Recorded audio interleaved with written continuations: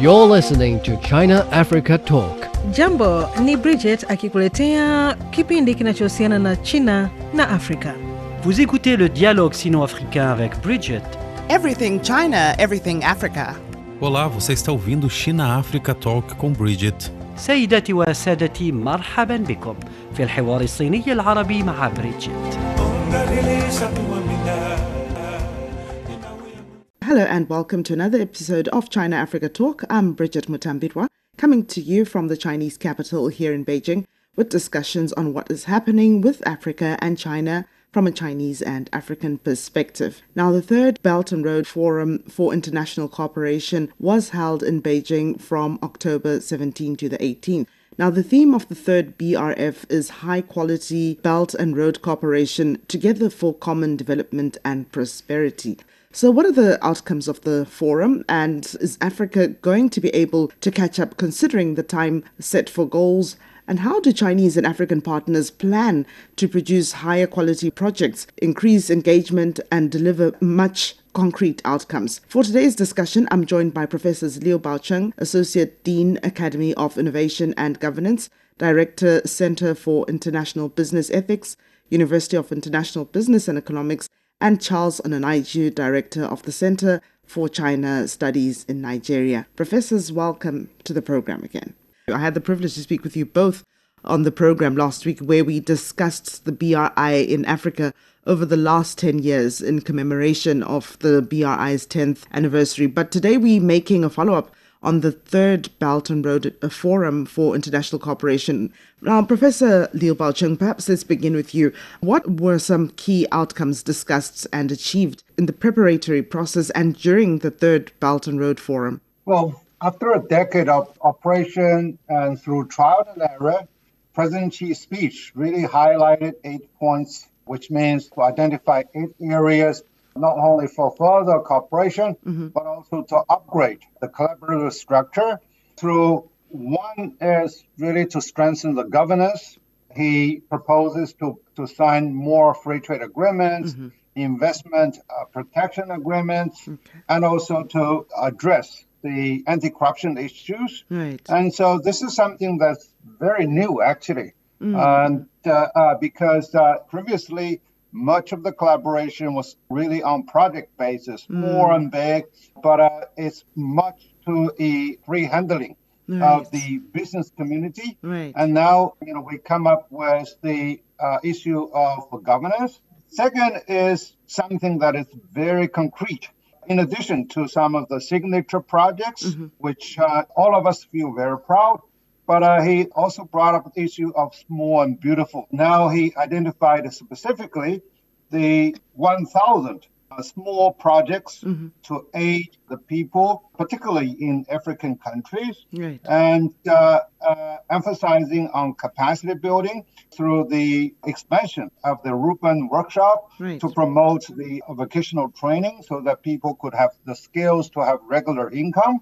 Then another specific commitment is the large investment in a new development bank and also in the Chinese Exim Bank so that more of the credit can be built up. And in addition, the Silk Road Fund is also beefed up for the 80 billion RMB. And so, these are really something that is very concrete. And so we are really having good reason to believe that we are harvesting a huge prospect in the next 5 years.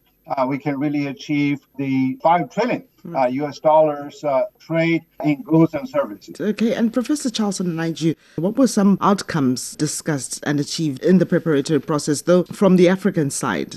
The BRI has had a very considerable impact in Africa. And this time, especially with the high quality level and the stage described by President Xi, we, Africa, hope to be also in the center of this high quality level. And of course, President Xi emphasized small, smart projects that will have direct impact in people's life. And this is also already happening. Remember last time I mentioned to you about the 600 wells that were dug in Malawi, provided fresh access water, fresh drinkable water to more than 200,000 people. And the people have enthusiastically called this well the well of happiness.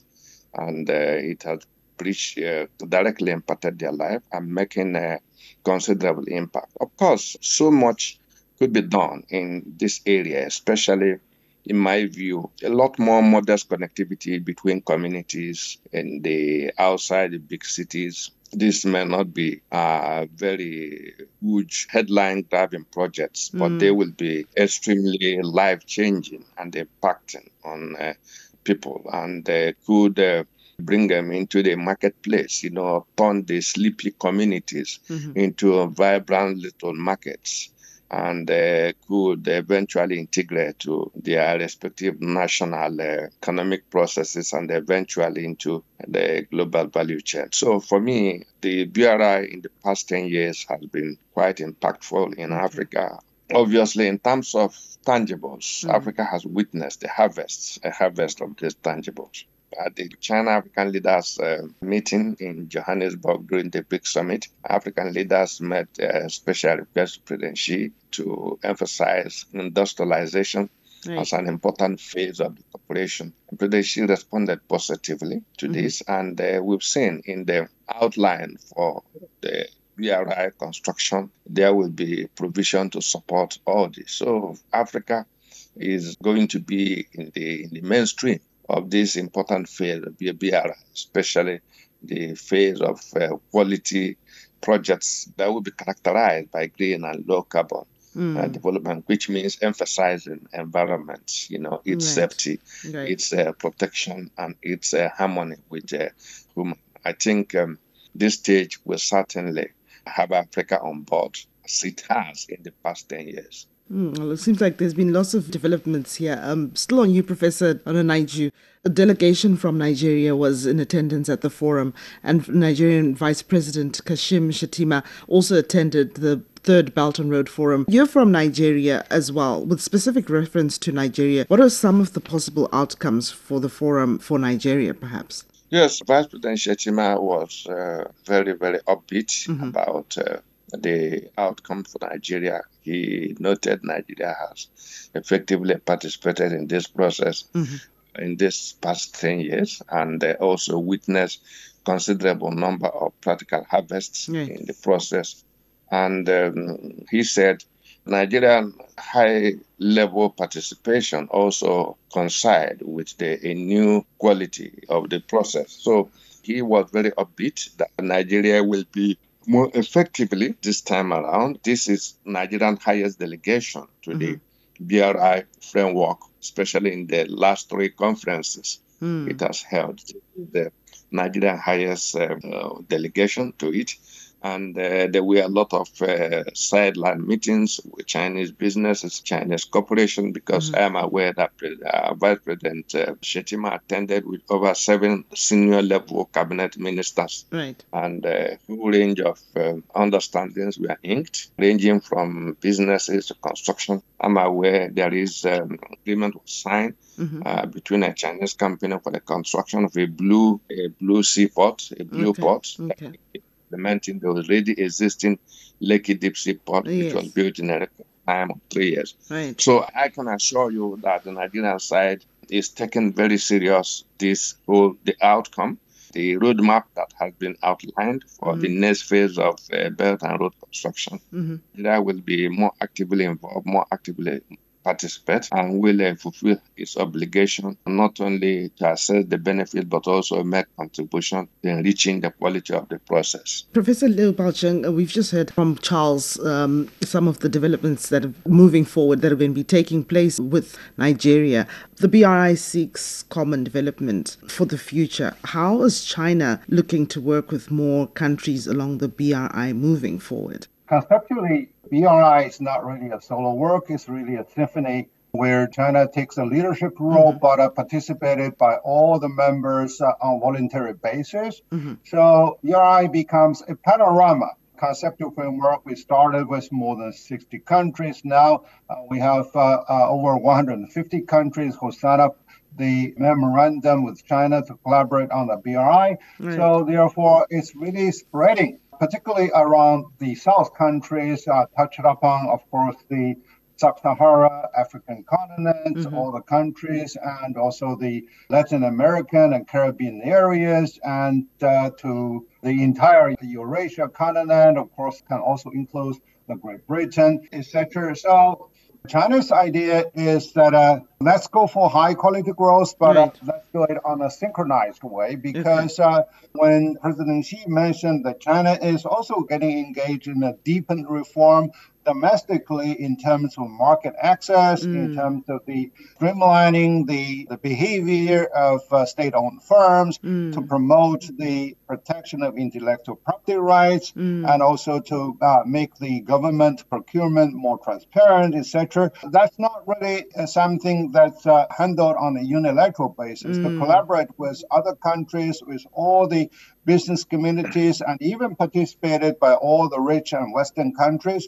It requires the reciprocity, and the counterparts needs also to open their market and also to address the domestic governance, so that we can really achieve mutual result. Because otherwise, as I collected some of the opinions from the survey from many of the Chinese companies who invest in Africa, they also have mixed feeling. They have goodwill, and they also answer to the call of BRI. They notice there is a great potential to tap into, but they also encounter some of the practical challenges, like the poor governance, particularly in some of the local provinces, with excessive interference into the operation of the Chinese businesses. And the other is also that the participating countries needs to be better prepared with the human skills. Because through my interview with, for example, the manager of the Oriental Industrial Park in Ethiopia, and she said, if they speak a little bit of Chinese, I could give them more salary, because that can really help to foster the communication. I can also promote them into the managerial positions. So another dimension is really the keyword high quality growth, high quality development out of this summit, because high quality does not only mean that we're going to benefit the small circle of stakeholders around the project. We need to strengthen the regional governance and global governance. And also we need to get prepared with all the strategic elements that are there to foster huge prospects, with the companies as the mainstay, but financing firms and international financial platform, particularly the New Development Bank, need also to be called upon to assist the entire operation. What impact could we have on people-to-people exchanges in future? You just highlighted a few examples where you spoke with one manager in Ethiopia. And also some people say maybe China is trying to take over the world. What's your take and understanding of the goals that were set for the BRI at the forum moving forward? What could the impact be on people-to-people exchanges in future? Well, China is not really taking the world. China is part of the world, and China is really a conducive force to the world development. And just because China come up with a new version of collaboration, and that really gave some of the surprises and create some of the misunderstanding from the inertia of the colonial legacy. So the other thing is, in terms of the human development, President Xi has committed by 2030, we're going to provide the training opportunities for 100,000 people. So this is something that is very practical for them to open their eyes, for them to really enhance their value construction, and more importantly, their professional, managerial, and governance capacity. And the other is that he also committed to continue to provide the scholarship for the students from the BRI countries. I particularly do notice people from Africa on my campus are really taking a dominant number. And the other is, on a more strategic level, is President Xi wanted to expand the scientific and technological cooperation in building the up to 100 research labs in the BRI countries. So that can really help the domestic government to have their own development capacity and for to seek technological innovation. It's not only a one-way traffic. Sure. The other is China is also stepping up the training program for people to invest in the Belt and Road countries so that they know the policy and they know how to respect the local culture. And they also learn as how to handle their investment with better mechanism for risk aversion. Yeah, because after all, people are really the end for the collaboration. They're not only the means. Mm-hmm. Professor Onunaiju, on the African side, how is Africa planning to meet the Chinese partners halfway moving forward, judging from what was mentioned at the forum and also some points that were highlighted by Professor Liu, how China is stepping up and providing more scholarships and also its goals by 2030 or what can be done? Well, the cooperation between China and Africa has been characterized by complementarity. Okay. And like you know, most Chinese companies, from the estimates published by McKinsey and Company, a US-based consultancy, you have over more than 10,000 or even more now Chinese companies, especially private companies, operating in Africa. These companies may have gone extinct if they were in China because, like you know, China transited from essentially manufacturing to knowledge-based to service-oriented. So some of these companies, as a result of high labor costs, some of them have to relocate to Africa, not only to stay afloat, but also to make profits. So Africa has provided a very strong ground for these firms. Of course, they're making useful, important contribution in Africa in the areas of employment generation, in the area of helping Africa to industrialize through collaboration, and at the same time also reducing the cost of items in Africa. But at the same time, Africa provided opportunity for these companies to survive, especially the high labor cost in China, the increasing labor costs. So in that regards, you could see complementarity, and through industrial and capacity production cooperation, Africa is also supposed to fill the gap in some mid-scale, small-scale products, China and the others. So to that extent, just like President Xi said in his address at the second Belt and Road Initiative, China needs the world because the world will continuously make contribution to her prosperity. And the prosperous China also will be a huge asset to the world. So you could see the complementarity between China that is prosperous. In the case of China-African cooperation, like I said, in this instance, they could see obvious complementarity. Africa providing a very important ground, for these firms, making contribution both to Africa and also being afloat, being alive, and also supplying to China, adding to China's capital. And of course, the two-way trade is a witness in some important growth recently, especially with the entry of African products and the decisive reception in China. Filling important gaps, the soybean, which has become a weapon of choice, the U.S. weapon of choice, using trade as a weapon of choice. African products are stepping in to fill some of the gaps and relieving China of the existential pressure from the so-called third world from the West. So Africa is already playing very important role, like I've just mentioned, filling the gaps and relieving some of the pressure from the West, and their so-called trade for decoupling, for de-risking, can be easily filled in, with Africa. Africa has been playing quite complementary role in all these respects. And of course, in an international platform, Africa has been a reliable window for China global diplomacy. Whether it is the Human Rights Council of the United Nations, where the West always like to embarrass China, Africa can be relied upon. And in terms of finding common grounds on a critical number of international issues, Africa and China consult extensively and harmonize their position. So in many respects. So much is going on as complementarity, and so much could still be done.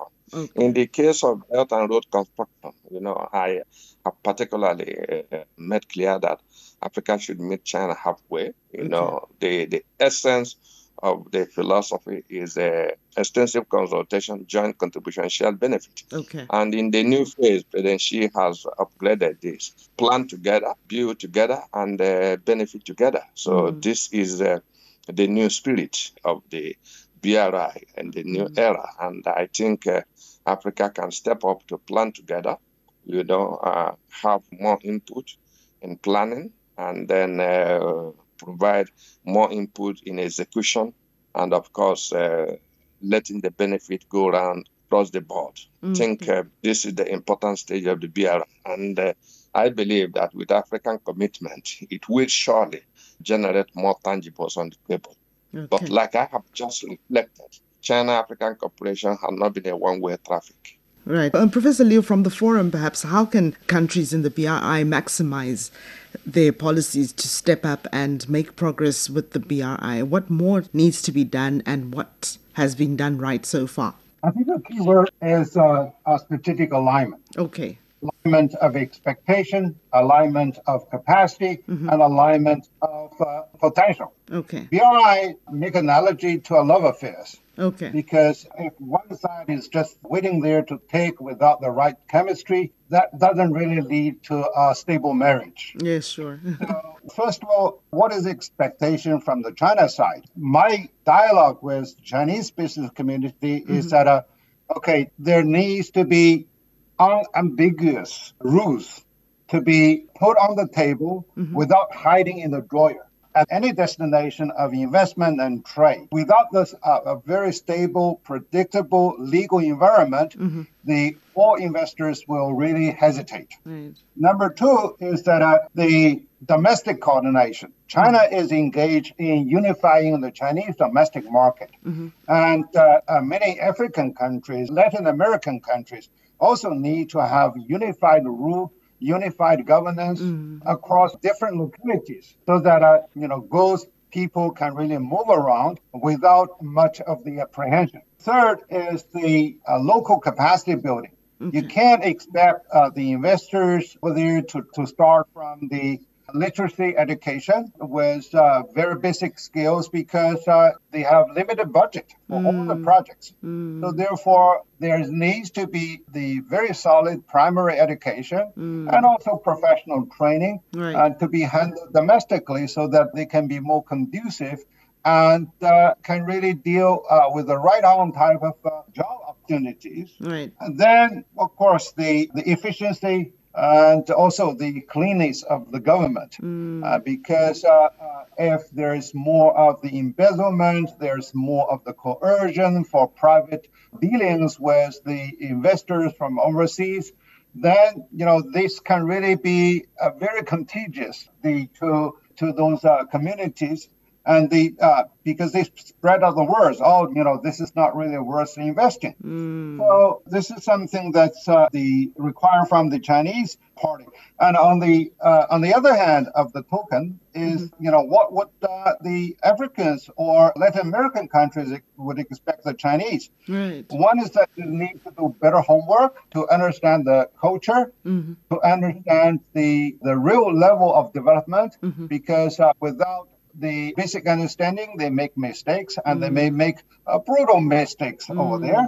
And then, the better communication with all of the stakeholders. It's not only the partners that you contract with. Right. You need also to talk more with the local community. Right. You need to gain the understanding from the media, from the NGOs, and also that you also need to provide a very stable and transparent payment scheme for those workers. So another one is that because Chinese companies, as I visited into some of those investment projects, they also have a typical Chinatown syndrome. They tend to cluster together within their own community. They need to spread out more.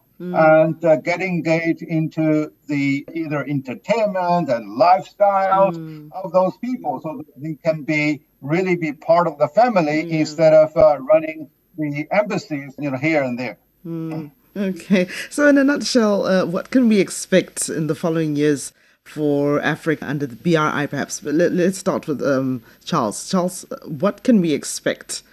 Well, you see, the BRI is essentially a process, that will be ongoing, and like it is basically supplying our fractured world some basic essentials to reconnect with itself, to create people-to-people contact, to generate more understanding, to give practical effect to the trend of the time, which is more communication, more cooperation, and avoiding terrible mishaps, avoiding risk, avoiding wars, because countries that trade with each other, connectivity that is built, that connect people. When people have connectivity, when people trade with each other, the less the likely of misunderstanding generating to war. So far, this trend of human aspiration for more communication, more cooperation, more prosperity is the trend of the time. So long will the Belt and Road remain relevant to building a community of shared future for humanity. And Africa is already right into the center stage, into the mainstream of this new world outlook. So Belt and Road will become a permanent feature of the global landscape. It's supplying the basic tools for navigating a new world system that is more inclusive, that will be more accommodative, that will provide a collective security and guarantee peace for all. And will continue to evolve to respond to various aspects of challenges facing humanity. And for Africa looks forward to the Belt and Road continuously bridging the gap and filling in the deficit in some of its challenges. The African continent, which and like I have said, has already integrated well into the mainstream of the Belt and Road, will be more especially in driving the process. We will see more prominence for countries like Nigeria, countries like South Africa, Ethiopia, Kenya. Some of the big players in the continent have already declared their abiding commitment to driving the process. And we will see more commitment. We will see more practical contribution they will bring on the table, because obviously even the most doubting Thomas would have known that the Belt and Road is not a geopolitical strategy of anything. It's simply a framework of international cooperation that provides substantive goods in filling in the gaps.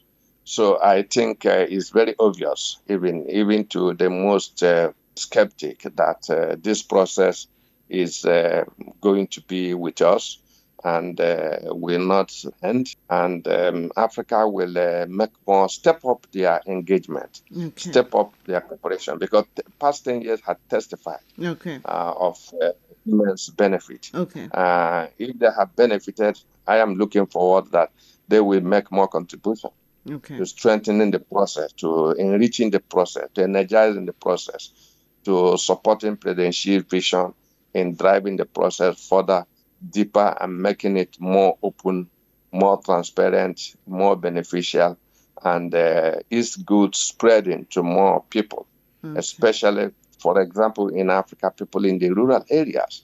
Like I keep saying something, African future is not only in the boardroom, it's also in some of our sleepy communities. We need to integrate them, and the Belt and Road, in my view, we just do this in the future. Professor Liu, what are some of the takeaways for China from this Belt and Road Forum in terms of policy implementation and working with the rest of the world?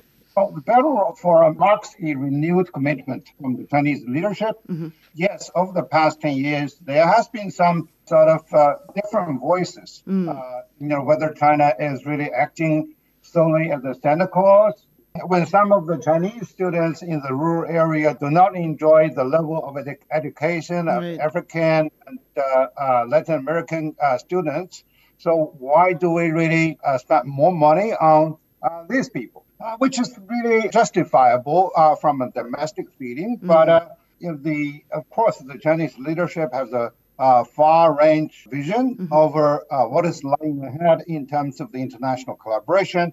And right now, we can see that there's more of a unified voice, whereas the renewed commitment and the business communities are there to be showing their enthusiasm, because at the forum, nearly 100 billion worth of projects are really signed into agreement to collaborate on the BRI. More of the third countries will come up in the entire platform. For example, the New Development Bank, we're going to usher in the 6 new members, and some of them are really from Africa, like Egypt or like Ethiopia. So we're going to have a higher power to engage in finance and also engage cooperation. And the other is that we're going to be more multidimensional, because we used to do individual projects, and now, finance, technology, and the multilateral participation are really there on the agenda, largely because it's going to be a more rule-based operation instead of relationship-based operation. The other one is we're going to see a impetus for green transition, because the Small and Beautiful program are there to provide more of the solar panels that can benefit to a smaller community, but that's more adaptive to the local environment. Then we're going to see more of the Chinese e-vehicles are running on the roads, and hopefully they are not going to be very rigid anymore with the joint collaboration. And then e-commerce will also be the mainstream in collaborating, particularly that provides the opportunities for entrepreneurship. I do notice many African students studying on my campus, they talk with me of building up e-commerce platforms to get better connected between Chinese market versus their home market. And they are doing great jobs. It looks like that's all the time that we have on the program. Thank you for this healthy and informative discussion on the BRI Forum, for sharing your insights on where Africa needs to catch up and the takes for China from this forum. Until next time, thank you and goodbye for now. Thanks for listening. If you enjoyed this episode and you'd like to help support the podcast, please share it with others. Post it on social media or leave a rating and review. Thanks again. See you next time.